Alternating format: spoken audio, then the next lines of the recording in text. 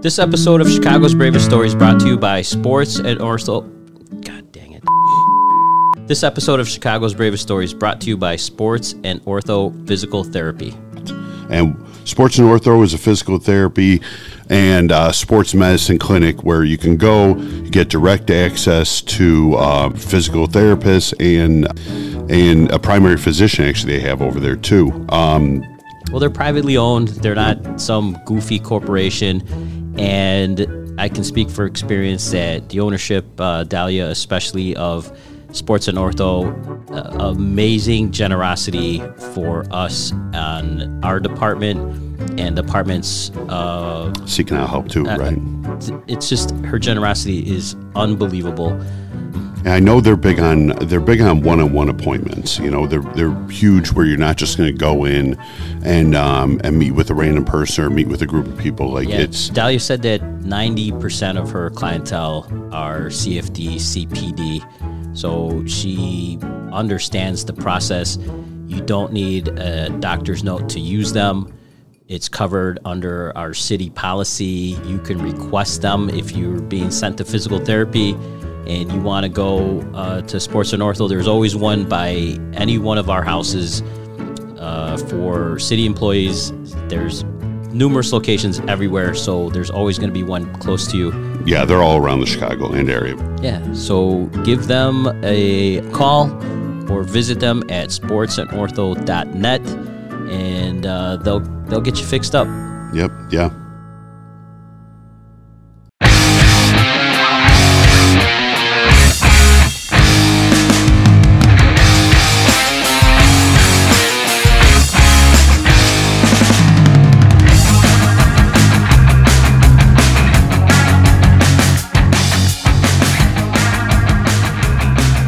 Oh, dang, it's been a while. You remember how to work all this? Wow. Listen, this conversation has already gone off the rails. Yeah. Well, we were talking about indigenous people. Yeah. But and the indigenous traffic on a Sunday morning now in Chicago. Thank you. Crazy. Yeah. Illinois, that is horrible. But in good news, we have Chris Fields. A very Hi, Chris. special guest. Hello, gentlemen. Well, I was going to say that, but I caught myself because I say that for every guest. I wanted people to know that it was a special guest when they listen to the podcast. Oh. You know, let them find out. Do the math. Yeah. You know? Yeah. We're speaking to firemen. Yeah. Hey, have you guys been catching flack about being off for so long? Yeah, I blame it all on Corey. I do too, without a doubt. I blame it on me too. But it is all Corey's fault. Uh-huh. Yeah. But we do have Chris Fields here. Yep. Hi, Chris. Chris, tell everybody what you're in town for. I'm in town for the. Let's throw you under the bus. I'm in town specifically for this podcast. Hey. All right. And while I'm here, I'm going to go speak at the 100 Club of Illinois just because you're in town for Frontline Conference. Yeah. But this was the main reason. With our BFFs, Caitlin. Mm-hmm. From the 100 Club From the 100 of Illinois. Yeah. Now, is And Kelsey. that a real BFF or was that sarcastic? No. No, Caitlin. Okay. She sat in that very seat, Yeah. And Kelsey. and Kelsey sat in that seat, seat. right there. Okay. Yeah. Cool. So, yeah, but Kelsey's appearance here was under a different It was with employment. the, Yeah. So it has come full circle. Yeah, there you go. Caitlin's the best. She is. Cool. Without a doubt. I'm glad that they managed to get their hands on you so that you can make this frontline conference. For people who don't know the name Chris Fields, what are you mostly associated with? Well, how would people... Someone Googles your name, Chris. Yeah. What is the first thing that pops up? I mean, The second thing that pops up, actually. Oh, what's the first? No, well, you know, I don't want to Google it. we were talking about the couch, right? Okay, exactly. You guys went over the couch? Yes. Yes. Okay. Sorry, Chris. We didn't go on the couch. Oh, all right. It's early. It's early. Don't take a nap on that couch, by the way. If you Googled my name and skipped over the one that was a former Ohio State football player, Chris Fields. Yeah, he's on there. Yeah, that's it's the firefighter from the Oklahoma City bombing that was holding Bailey Almond, what became known as the symbol of the Oklahoma City bombing, I suppose. When you say iconic picture, that picture won a Pulitzer for the guy for that actual photograph. I mean, there's not the guy who was holding anybody, but the guy who took the picture of. Yeah, the photographer. We'll get into that because there's controversy over that as well. There's two iconic. It's like the most iconic, Pictures. I would say, in my impression, iconic fire service photos, which are also iconic American history photos. Sure. And one is let me guess if I can guess the second one. It's Dick Scheid. Yeah, you Dick got Scheid, Chris right? and Dick. Yeah. And Dick from the Our Lady of Angels fire right here in Chicago. When he came out with a little kid from Our Lady of Angels, and just photographer was there, right place at the right time, and snapped. You know, again, his was before yours, obviously, Right. but that was probably one of the most iconic fire service photos. And then the unfortunate event that you were involved in, you know, Right. and then that one. Those are two that, you know, really, when you think of that, they're ingrained in my head. Yeah, when like you think about iconic photos in the fire service, those two pop into my head right away. Yeah. And this has been you're retired now, and that photo has been out there forever. I don't want to be the guy that keep piling on. I mean, but going back to the photo, there were two guys that took almost the exact similar photo, like seconds apart. One guy gets the credit, but the other guy's photo is almost identical. And he works at a gas station in Oklahoma right now. Well, don't forget, like that photo was taken before there were cell phones, and Well, these guys took their film to the photo mat to Yeah. get it developed, you know, so that's how and most people and- don't know what a photo Right, mat is. yeah. or But, was it? Yeah, it was like a Photomat or a Walmart or something that Kodak, he had to take it to, and somebody convinced him that he should like turn that into the newspaper or something like Right. that. And from then on, they ran with the story and used that picture, and it just Not only, you know, turn it into the newspaper, but that's a crime scene photo, you know, like Right. you got to turn that into the authorities. Well, the one that won the prize and everything, it was this is what he did. He took it to the photo mat to get developed, and the guy called him, or when he came to pick up the film pictures, he said, "Hey, you've got some photos in here. You need to call the Associated Press." Is what he did. And do y'all know the other story about the other guy? no. That's what I wanted to get into. Well, they had to have the way I understand it, had to have an expert come in and look at the two photos. And I think you can tell by, like, there's the shadow on my helmet or something. They could tell the difference, whose was whose. The other guy was an employee for ONG, which is Oklahoma Natural Gas. He was a safety guy. He just recently passed away, like 3 or 4 years ago, I think. Drawing a blank on his name. But of course, when it first exploded, you know, the bomb first went off, everybody was thinking a natural gas explosion, just all this stuff. So he responds down there on the clock for ONG.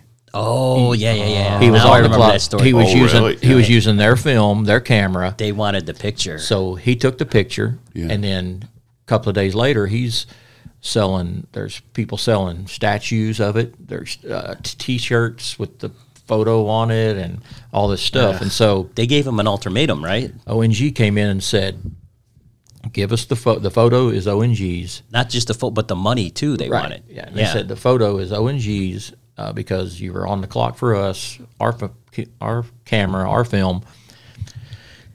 And he said, "No, I think I'm going to risk a 30-something year retirement pension and keep it. And we'll just go to court."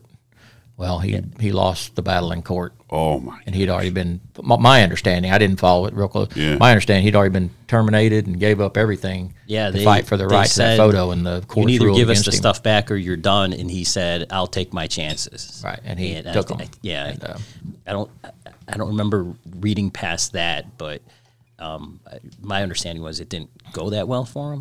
No, it didn't go well at all. I didn't, like I said, didn't follow much after that.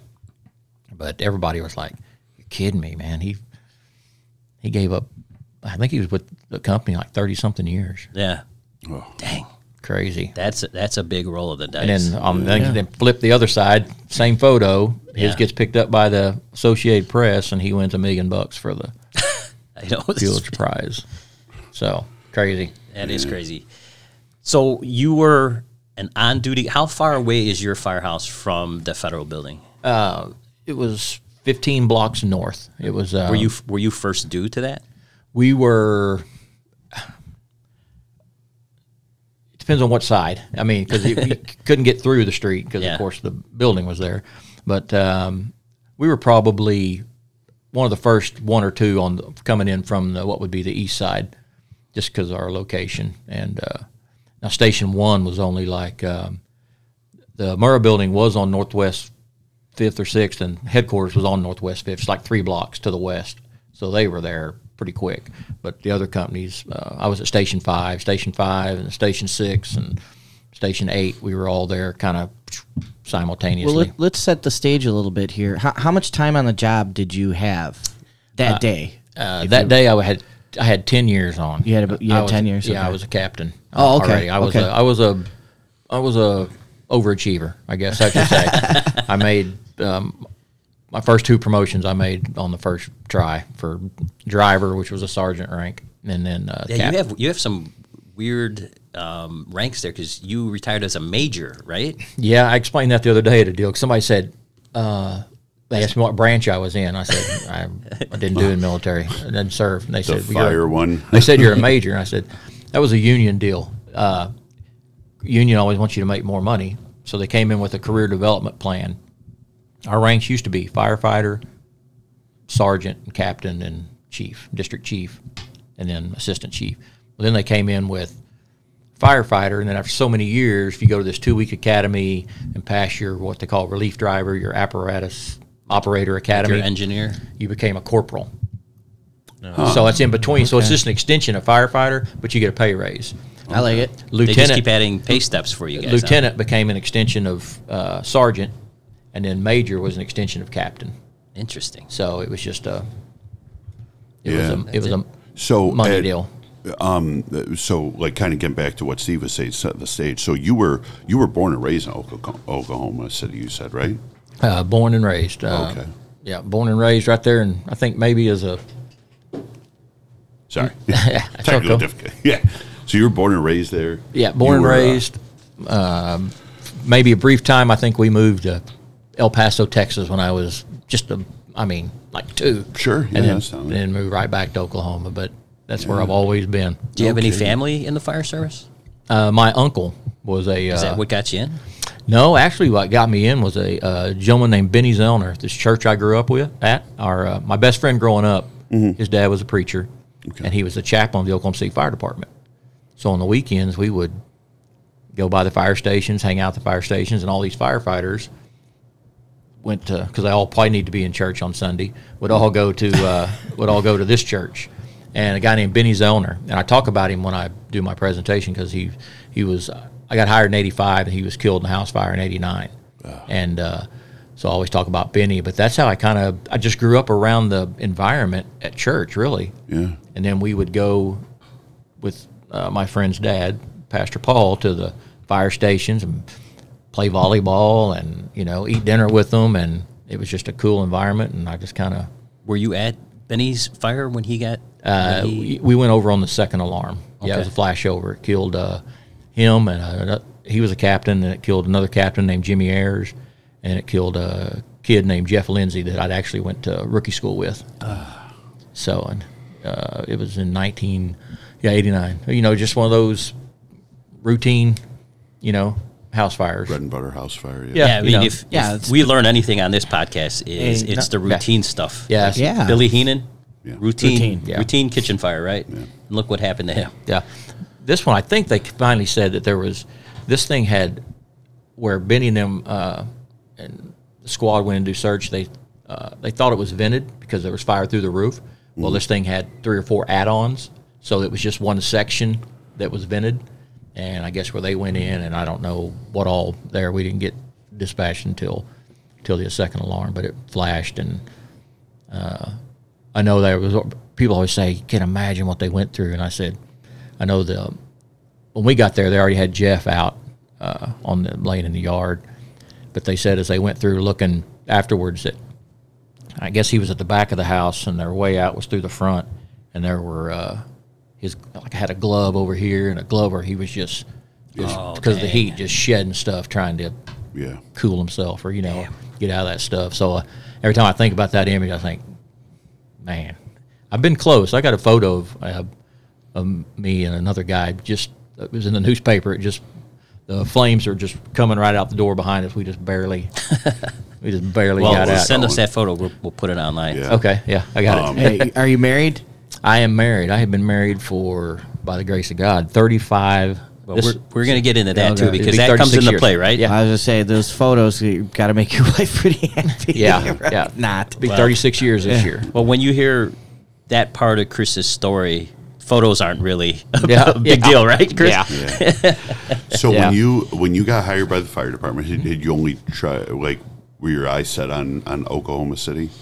No, actually, fireman, or- I had tried at Del City Fire Department, which is a little suburb outside of Oklahoma City. Okay. I think it's got 2 stations, and I think I was 19, and I didn't get hired. Man, I was crushed.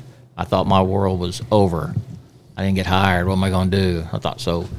I go to Oklahoma City, fill out my application, and they were having a 25-man rookie class, and I think there was 1,800 applicants maybe. Wow. And I guess I finished 26th on the list, and one of the guys didn't pass. Once you get the job offer, you have to go for the final physical, and something in his final physical threw up a red flag, so they booted him. And That made you that moved moved you me up 20. I was actually out of town, and I was actually at a church camp. Me of all people being a counselor or kind of helping, not really like a sponsor. My mom calls and says, "Hey, Paul Benson, who was the assistant chief at the time, she said he called and I told him you were out of town, and he said, well, you need to get hold of him and tell him if he wants to get on the fire department, he needs to be in my office at 7:00 in the morning." Wow. So I left this place I was at like 11 o'clock at night, Drove drove back, Drive. and was in his office at 7 a.m. that morning, and he made the job offer, and I went and got my final physical. What did you get paid back then? $12,001 a year. So it's like 7 something an hour. I think my first paycheck was like 320 something for 2 weeks. And that was huge, right? Yeah, but my first paycheck I actually saw when they passed out the paychecks. They accidentally gave me my uncle's. Oh, and you didn't want to see that. He was a driver at the time, so a sergeant. When I first opened that, I opened it. I didn't even look at the name. They just came through rookie. We were in rookie school and we got our first paycheck, and they handed them out. And I ripped it open. I thought, hey, that ain't bad. And then No. then they came in there, and That ain't for you. well, as soon as I thought that ain't bad. I looked and it said William L. Fields. And I thought, oh shit, this ain't good. So, but- Well, just think about what your uncle felt like when he got yours. oh yeah, yeah. And it was definitely a culture shock. Yeah. Going from to $325 every 2 weeks. Need to say, I moved back. I was living in an apartment with a guy. I moved back home with Mom. There was limited funds available. Oh, yeah. And how was the fire academy, or you said rookie school you guys called it? Yeah, rookie school. It was back then. Rookie school, just at the academy, what you guys call going to the academy. Do you go to like an off-site, or is this done in the firehouse? No, it's done at it's there's a training facility the police and fire share, and then we have the drill ground with the drill tower and everything. Are you guys called candidates? Like, what do you? Newbies, You're with all probies. your terminology that's so different. Yeah. Doing the same job. Well, now you really can't call them anything now. You just have to address them by their name now. But, we were called, newbies, new guys, probies, rookies, you name it, and a few other. Yeah, expletives. Yeah. Yeah. So. And how long was that? How long was the academy? Back then it was only like 12 weeks. I think I started July 12th, 1985, and I graduated rookie school September. So it was only like 12 weeks, and it was just, so different than it is than it is now. I was gonna say, and so like, not to, I know Vince hates it when I slow things down, but like, I mean, just a lot of people don't know what, I mean, including myself, have no idea what Oklahoma City looks like. Like you said, it can be kind of rough in a lot of areas, huh? Yeah, it's Oklahoma City is, and it's Oklahoma City is 622 square miles. Okay. It is 37 fire stations, 1,000 something. 37. Yeah. But we're, like I say, you can drive out of Oklahoma City and drive through a suburb called, it's Moore, Oklahoma. And as soon as you drive through Moore, you're back in Oklahoma City. There's a suburb called The Village, Nichols Hills. You drive through them, and you're back in Oklahoma City. So they all sit inside these Oklahoma. So there's a lot of mutual aid stuff that goes on. But we have a lot of rural, of course. You can expect that. Sure. And but it's just you get downtown, and so there's some rough areas. Yeah. We're not really proud of the crime rate there. Which, I mean, is almost, I mean, you guys could probably say it's almost the opposite here, right? I mean, downtown is generally pretty, or used to be pretty untouched, and then it was pretty much everything outside of downtown that was kind of rough for Chicago. No? It is. Now it's changed drematically. It's not even worth getting into. Yeah, Right. Yeah. And I should back that up and say our in case Chamber of Commerce ever listens to this, it's a downtown really is. They came up with these MAPS projects, metropolitan area projects or something, penny sales tax deal, But man, they have done so. We have a huge area called Bricktown. It's all these old buildings that now are restaurants and shops, and a river walk, kind of like in San Antonio has. You've been down there. We've got one of those, and downtown's kind of where the I don't know what you call that age group now, the 26 to 35, the young yuppie kind of group. They live in the downtown high rise apartments that they put in down there. I think we just use the blanket term hipsters. Yeah, there you go. Yeah. They got hipsters in Oklahoma City too. Yeah. Look at that. Yeah. So, but it's and so like when you got out of the academy, like you guys, I mean, Oklahoma City, the firemen, the fire department, you guys staff everything, right? You guys staff the fire engines, the fire trucks, the ambulances. The ambulance is done by private ambulance service called IMSA. Okay. Which I'll go out on a limb and say here probably within the next couple of years it'll end up being fire service take it over. Yeah. The city actually owns the ambulances, and then this company supplies staffs them, but the city ends up subsidizing this company like $3 million every year. Yeah, so why not just take it over? It's the same thing that goes on in all the suburbs surrounding the city of Chicago, or not all of them, but there some of them, and there were a lot more within the last 10 years or so, and there's been a big move to get rid of the exact same business model. There's been a giant move to get rid of those because it's just not. Shout out to Blue Island. Blue Island. Who else? Silver Spanning, Blue Island. Who else just did it too? Cicero. Forest Park, North Riverside. Park. Yeah. So, and those were old school. Norwich Fire Protection District. So yeah, those are. And when I got hired, all these new improvements I was talking about. Yeah. All the urban renewal was going on, so everything was burning down. When I got hired, it was just like pretty busy. It was crazy. And fortunately for me, when you get on the first year, you do a rotation. You go to a different station every 3 months, and every station I went to was just popping. And then when I got down to headquarters, at headquarters you had Engine 1, Engine 51, Ladder 1, Squad 1, and then the chief. But Squad 1 and Engine 51 made everything second alarm or bigger, no matter where it was at in the city. So that was your automatic response for anything in the city. Yeah, it wasn't if, it was when, right? Yeah, it gets all the next closest engines and ladders, but for sure Squad 1, Engine 51 were going also. So it was running and gunning back in the day. Yeah. Well, I think with that urban renewal, that's part of the process is these building owners just start setting fires to their shit because that land is now valuable, but they got to remove what's on there in order to cash that lotto ticket. Yeah, it was a busy running and gunning time. Yeah. Or even weirder, they'll have like the property itself or the land itself is owned by one person and the property is owned by someone else. And they're like, oh, dude, we got to get these guys out of the equation, you know. And this was back when, bunker pants were an option. It was 3/4 boots and. Oh, yeah, really? so, I was going to say, so what does like a young, impressionable Chris look like walking in the doors the first day? Oh. What that day look like? Do you remember it? This episode of Chicago's Bravest Stories is brought to you by the Frontline Team. And their phone number is 630-534-2900. You guys can also email them at thefrontlineteam@thefederalsavingsbank.com.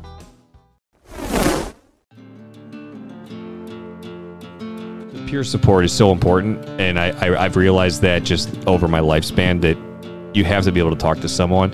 And if you're going through the mortgage process and you also have someone who has shared life experiences and you're able to talk to them about the shit you're going through. Like, I didn't feel embarrassed about asking Josh a question because Josh knows where I come from. I'm like, hey, I know this sounds dumb, but blah, blah, blah, blah. I'm just a fireman. I don't know anything about banks or mortgages or blah, blah, blah. I try my best, but that's not really where my forte. And he understands that because I think a majority of the firemen out there, cops and paramedics, and like, we're so preoccupied with other things. It's like, dude, I just want a cheap loan and I don't want to get screwed. How does this work? Can you help me out? And he's like, he understands that. Yeah, that's exactly it. I love what we do. Yeah, I think I had a bi-level haircut. Wait, what do you mean by bi-level? Like a short mullet, kind of, So you were all business in the front. Yeah, party in the back. But that was baby. standard issue for Oklahoma, though, right? Yeah. I was like any other 20-year-olds get hired. I was cock of the walk. My first station was Station 17, and shift changes at 7 a.m. So I was sitting out in the parking lot like at 5:30, waiting. The officer, I was on the green shift when I got our C shift. The officer from the other shift, I guess, got up to do coffee about 6 a.m. and saw me sitting out in the parking lot and went out there, friendly guy, said, hey, why don't you come on in, have coffee, wait for your crew. They all start getting here about now. Well, as soon as I walked in, the lights kicked on and the squad was getting a full arrest call.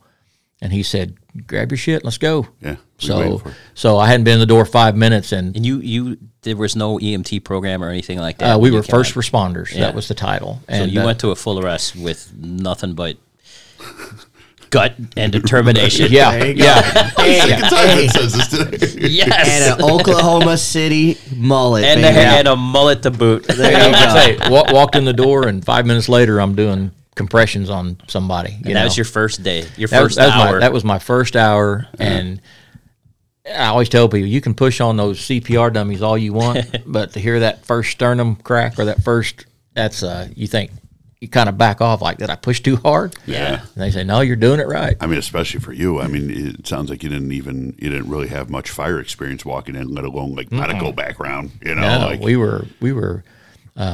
There were some guys that went and got EMT and back then and paramedic on their own, but it didn't matter because you couldn't practice on the fire service. They didn't give you any extra pay for it or nothing. Didn't extra pay, and you couldn't push drugs because you didn't have them.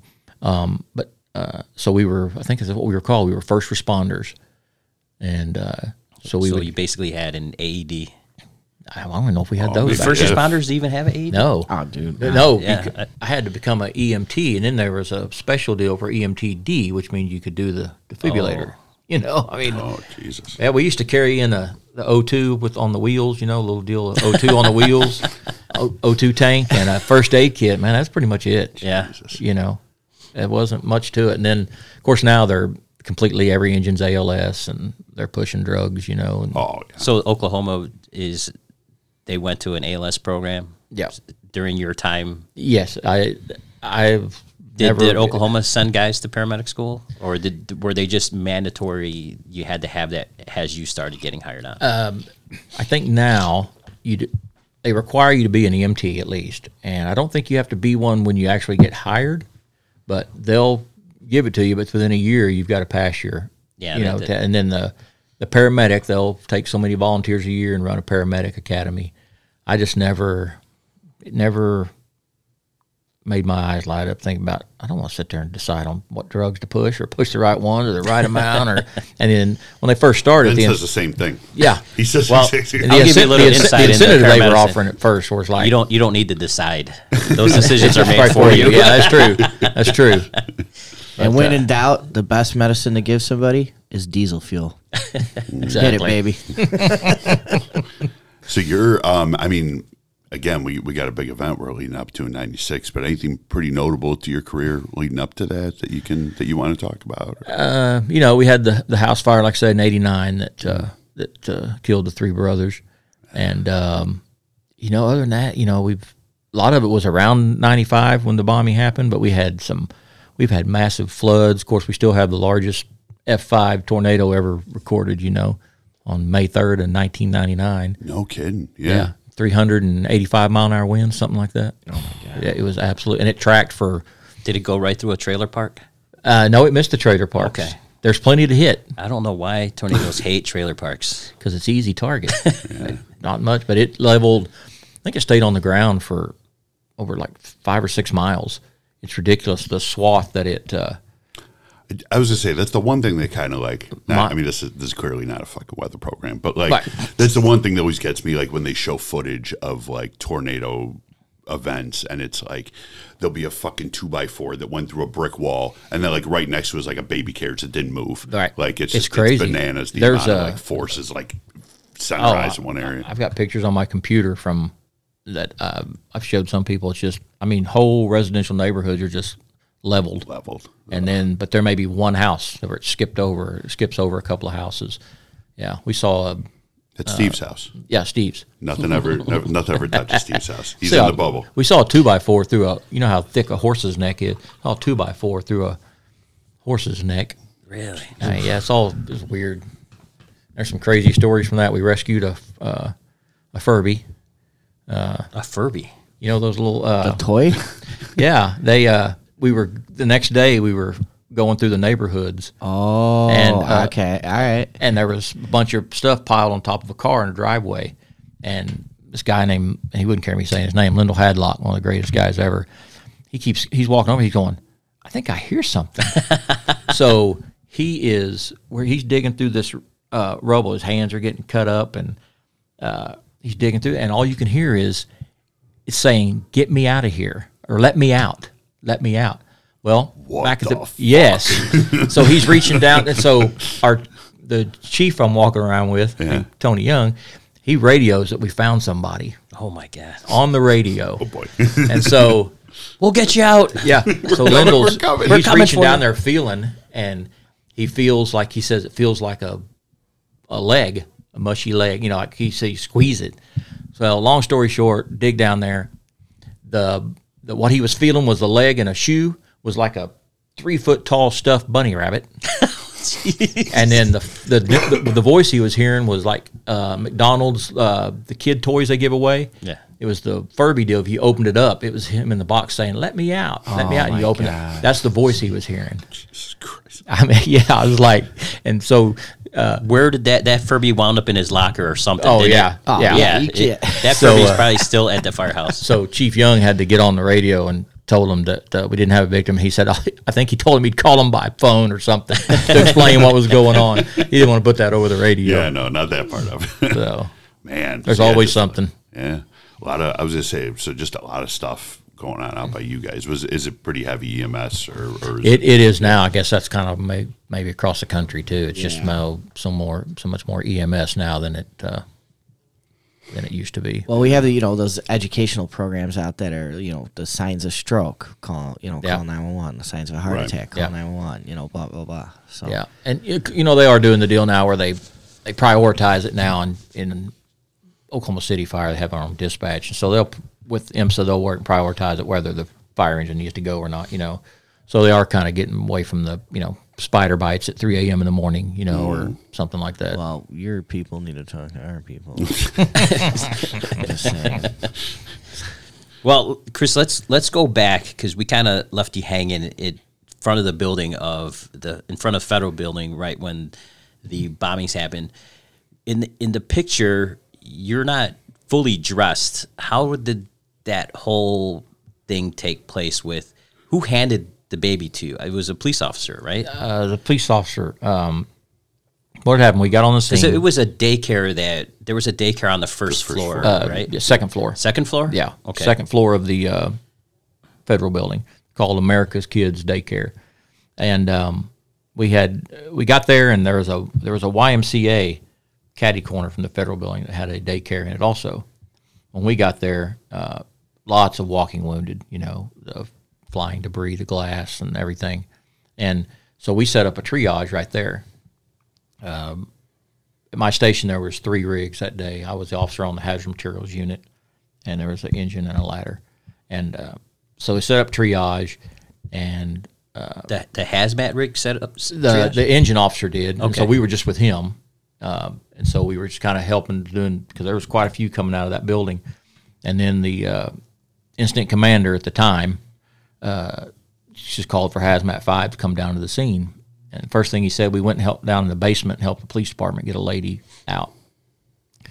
Then he gave us another assignment. We were walking to the south side of the building, and man, he just appeared. I didn't see him come around a corner, come out of a doorway or anything. He just standing there, and he said he had a critical infant. And Sergeant John Avery.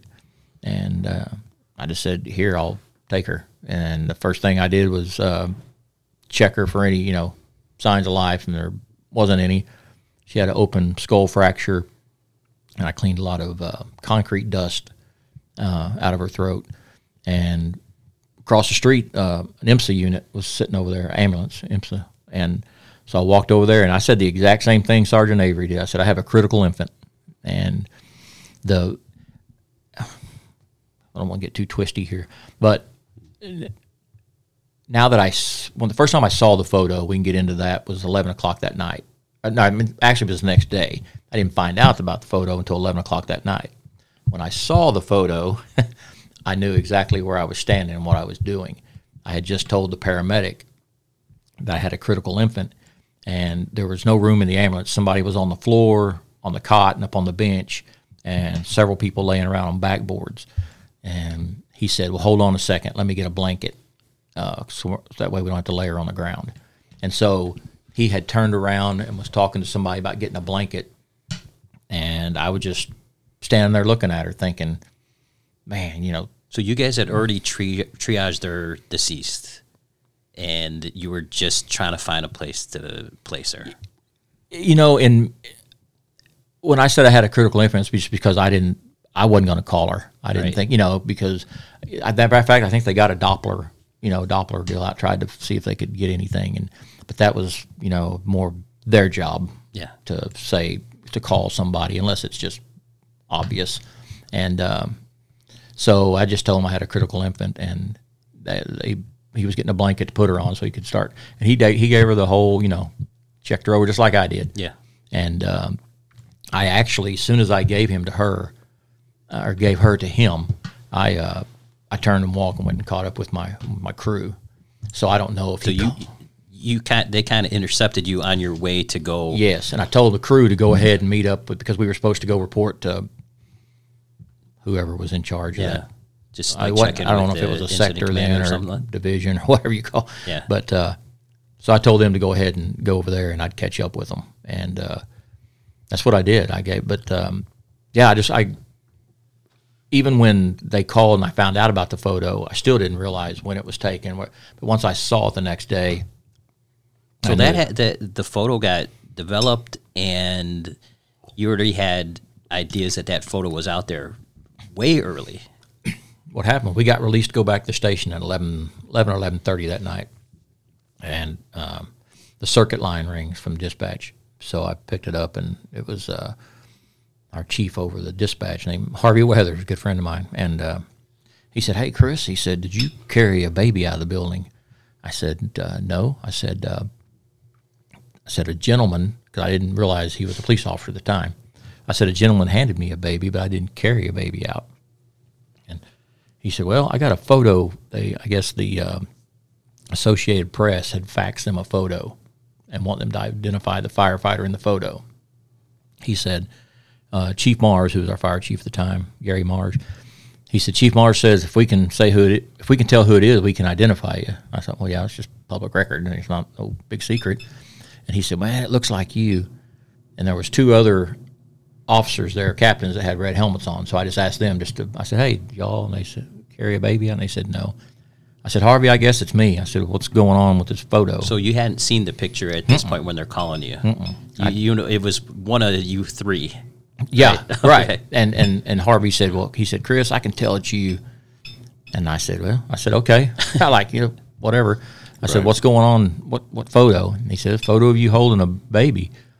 He said, the guy on Associated Press wants to identify the firefighter and said that picture is going worldwide in the morning. And I was like, typical fireman. I was like, okay, see you, Harvey. Have a good one. We hung up, and everybody was like, what was that about? And I said, totally, it's kind of being this smart ass I am. I kind of did a little shimmy and said, I guess I'm going worldwide. Just kind of being a smart ass, not really realizing that it was actually the gravity of it. right. Yeah. And then the next morning was when I saw it for the first time. Was the wow, so that happened quick. Yeah, it was already the next morning. It was like the. So that's why I have to imagine that this guy had an idea of what he had. Oh, no doubt. That he wanted the rush to get this developed because he must have known that he had something special on his camera. Yeah, it was the next day. It was the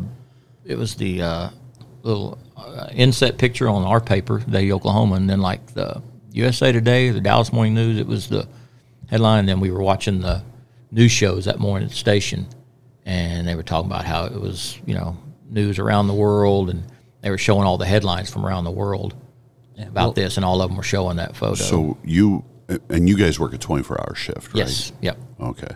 So can I take it back a little bit more? So the morning that you came in, you guys come in 7, 8 o'clock in the morning? 7 o'clock, yeah. And at this point in your career, it's, what was it, 96? 95. No, or I'm sorry, 95. So 95, you got how many years on the job at the time? 10 years. 10 years on. Okay, so you're there. You said you're captain on the hazmat rig at that point. Yep. And so what, you said the station that you work at, it's a couple rigs, or are you the house? Are you the officer? No, I was the junior. Oh, yeah.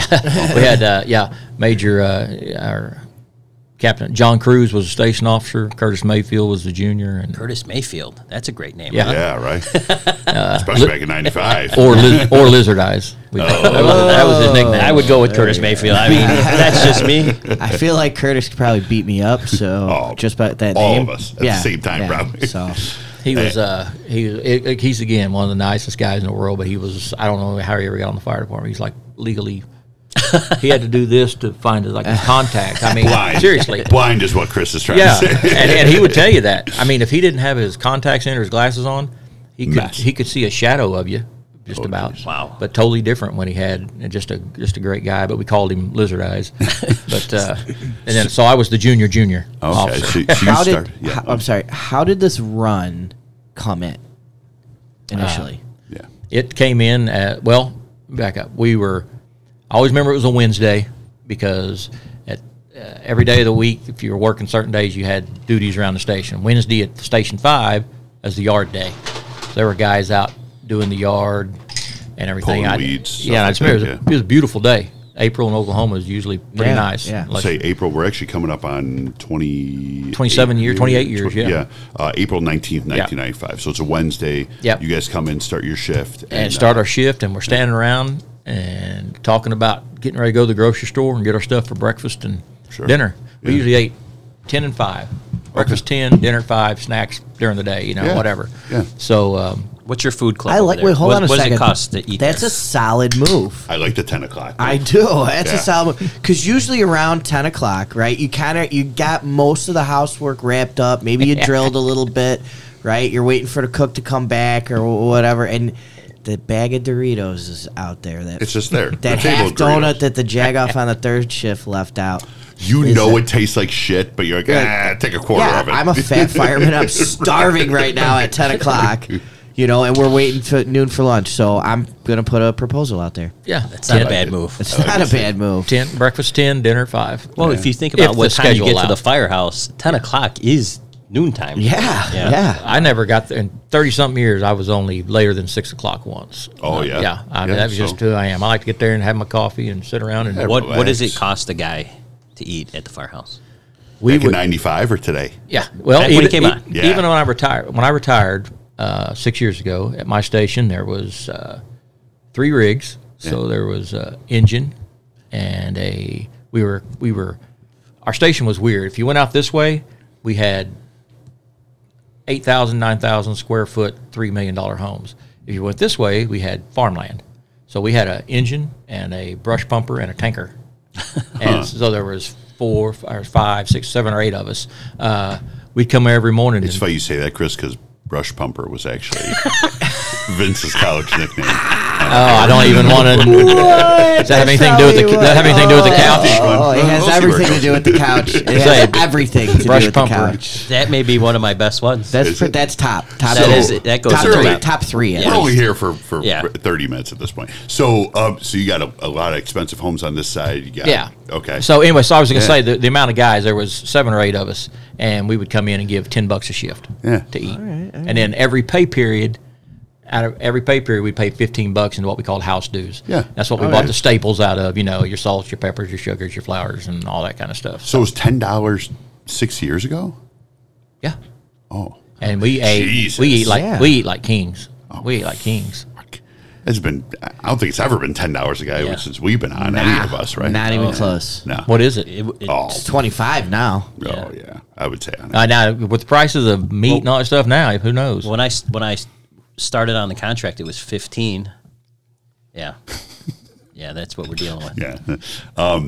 50, yeah. It was I'd say 15. about average. And then everybody was all up in arms that Right. it went to 20. And now somehow your house is 25? My house is 25. Wow. 25 a shift. Single engine house. Single engine house. And how do y'all? Ambo engine. Since we're talking about, how do y'all work here? Y'all 24 on, 24 off? 24/48. Oh, okay. The EMS side does 24/72. And then We do 24 on, 24 off, 24 on, 24 off, 24 on, and then we're off 4 days in a row. Yeah. So that 3 shifts we call it a tour. We work the 3 24s, and so it would cost you $30 a tour to eat.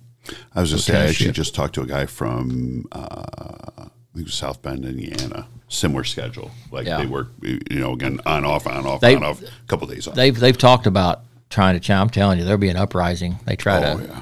I mean, if you take that that last shift of your tour, so you work your 2 24s and then take that third one, and then take the first shift back.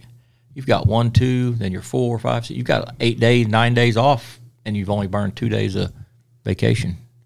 Now people really hate us. Right, But, right. Nobody else listens.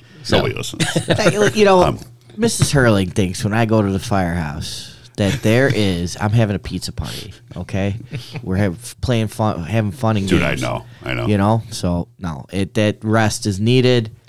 Well deserved, Chris. Exactly. Mrs. Lieber. Well, similarly, she's like, "What are you guys yelling about?" When she's calling, I'm like, "Oh, there's like a poker game going on," and she's like, "Oh yeah, you guys work real hard." Huh? I'm like, "Fuck you, man! We did like 9 after midnight. I don't know." Like, yeah. Oh, I'm gonna go out to dinner tonight, honey. Well, I thought I'd like to go out. She's like, "Well, you were at the firehouse yesterday." Oh, I'm yeah. like, dude, okay. Right? Like, she don't listen. I'm to this, sorry, so Chris. won't get in I trouble. know your story's kind of important, but so me. God forbid, Steve, that Mrs. Hurley and Mrs. Lieber ever decide that they should get together. No. I'm worried about the nightmare that would ensue. We wouldn't allow to be friends. That's 2 worlds colliding. Yeah. Dude, I don't want it. I don't ever want Can't it. happen. I know. I thought one of the greatest things when I was a new guy, my second station I went to was Station 10, busy. Yeah. And my officer, who was a former Marine, I mean, he was 20-year Marine, he's on the fire. He was a hardcore. Bad motherfucker. We had these little quarterly books we had to do our first year on the job. Mm-hmm. He would write out a test for me. If I didn't pass the test, he wouldn't check me off. I mean, he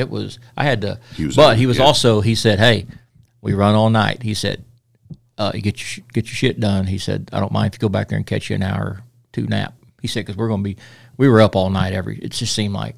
And so I was like, I don't want to go home and tell my wife. I work for this guy who tells me to take a nap. He gave me an order. I mean, it seems pretty He's like efficient. a former Marine, and he gave me a direct order to take a 1 to 2 hour nap every day. Yeah, he said, "You will go to sleep, or I will put you to sleep." It was actually funny because I'm very honest with my wife. I don't about what goes on at work and stuff like that. And but so my dad was on the job, and so when I first got hired, my dad had a talk with my wife and was basically like, "Hey, listen, like we know what goes on. I want to hear this story. Yeah, but when you're at a party, firehouse party, and the other wives are around, don't tell them about this. Don't tell them about this extra paycheck. Don't tell them about, or whatever, like the kind of like, he's like, some guys, but my wife's just like, yeah, whatever. Wow. But Don't explain what a furlough is. And don't explain what a daily day is. But I thought I thought it was funny. Like he had to talk with her, like, when you go to the firehouse party, debriefing. don't worry about what the other guys. Well, let's give Chris the true test if Oklahoma's cool or not. So Chris, you and I are working together at the firehouse. I'm off that day. Female calls to the firehouse and asks, "Hey, is Vince there?" What do you say? If I've talked to Vince before, Vince failed to pre-plan. Have an agreement. I would probably go. I'd probably do like to get to know Vince a lot better. I would just probably using me as an example. Now, let me ask you this: am I a station officer or am I just a firefighter? You're just a firefighter. Oh, I'm going. He's napping right now, or he's busy. My man. But if I'm an officer, I'm going, and I'll real quick, and I won't give the station number, and I won't give names. If I'm an officer, I'm hitting the tones real quick. Oh, he's taking a call right now. He'll be right back. I was going to say, it's not about me, this part, but my wife's listening. I used to tell her I'd come home in the mornings from Station 21 squad, busy squad. I was a squad officer, and sometimes I'd come home, and there'd be, every now and then we wouldn't make a ride, but I'd be exhausted.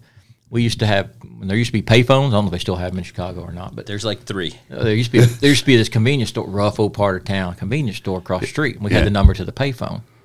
So we'd have the windows, could see that, so we would call the payphone, these homeless guys, drunks, or whatever, picking up the phone, and we're just giving them shit.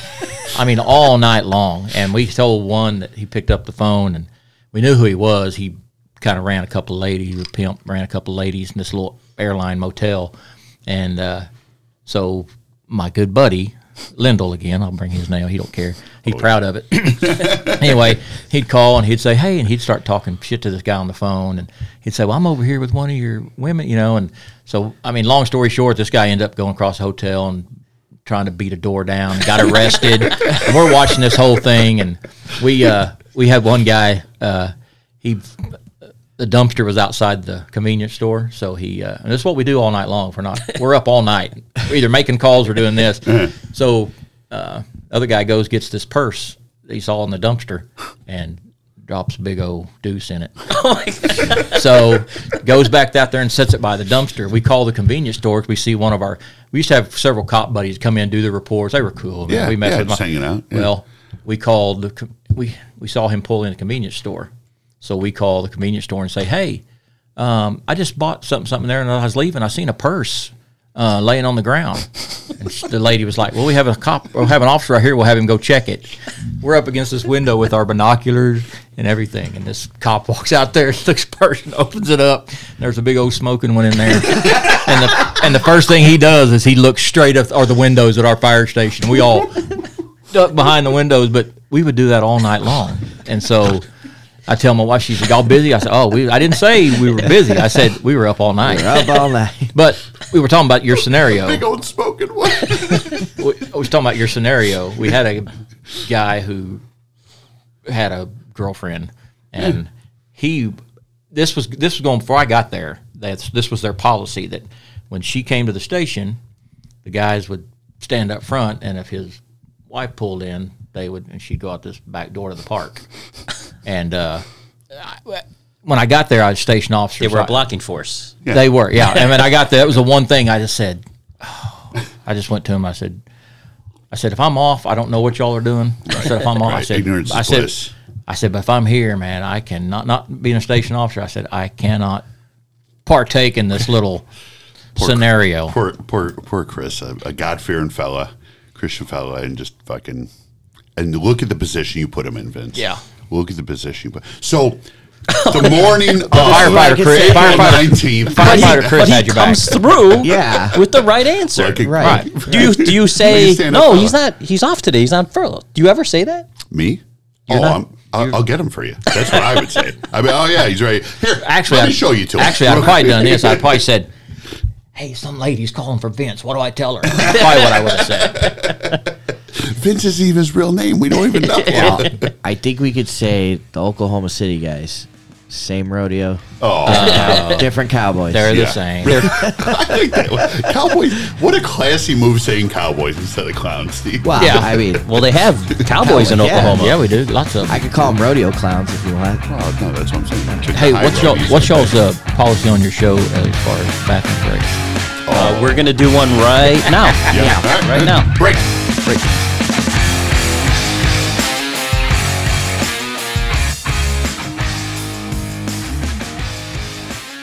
The opinions and views are that of Chicago's bravest stories and their guests.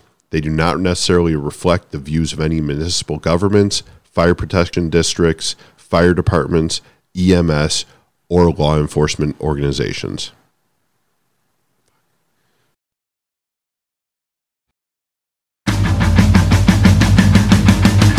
Chicago's Bravest Stories is also brought to you by Illuminated Brew Works, located at 6186 Northwest Highway next to the car wash. This place, obviously, one of our favorite joints. You guys can make sure to find them on their website, ibw-chicago.com. Illuminated Brew Works, ibw-chicago.com. This place, obviously, this was our first live show, right? Also, if you want to try some of these beers, they're breweries right there, literally 20 feet from where you're drinking. And if you want to try something, they'll give you a flight. Try a flight of beer and really get a feel for all the beer that they have in that place. And go find your favorite. Yeah. Again, I mean, there's not... I can't think of any beer off the top of my head that I've gone in there that I've hated. I mean, everything's awesome. Yeah, we've crawled out of that place, man. We've crawled out of that place. It's so good. And we will again soon. Yeah. So, catch us Illuminated there. Brew Works.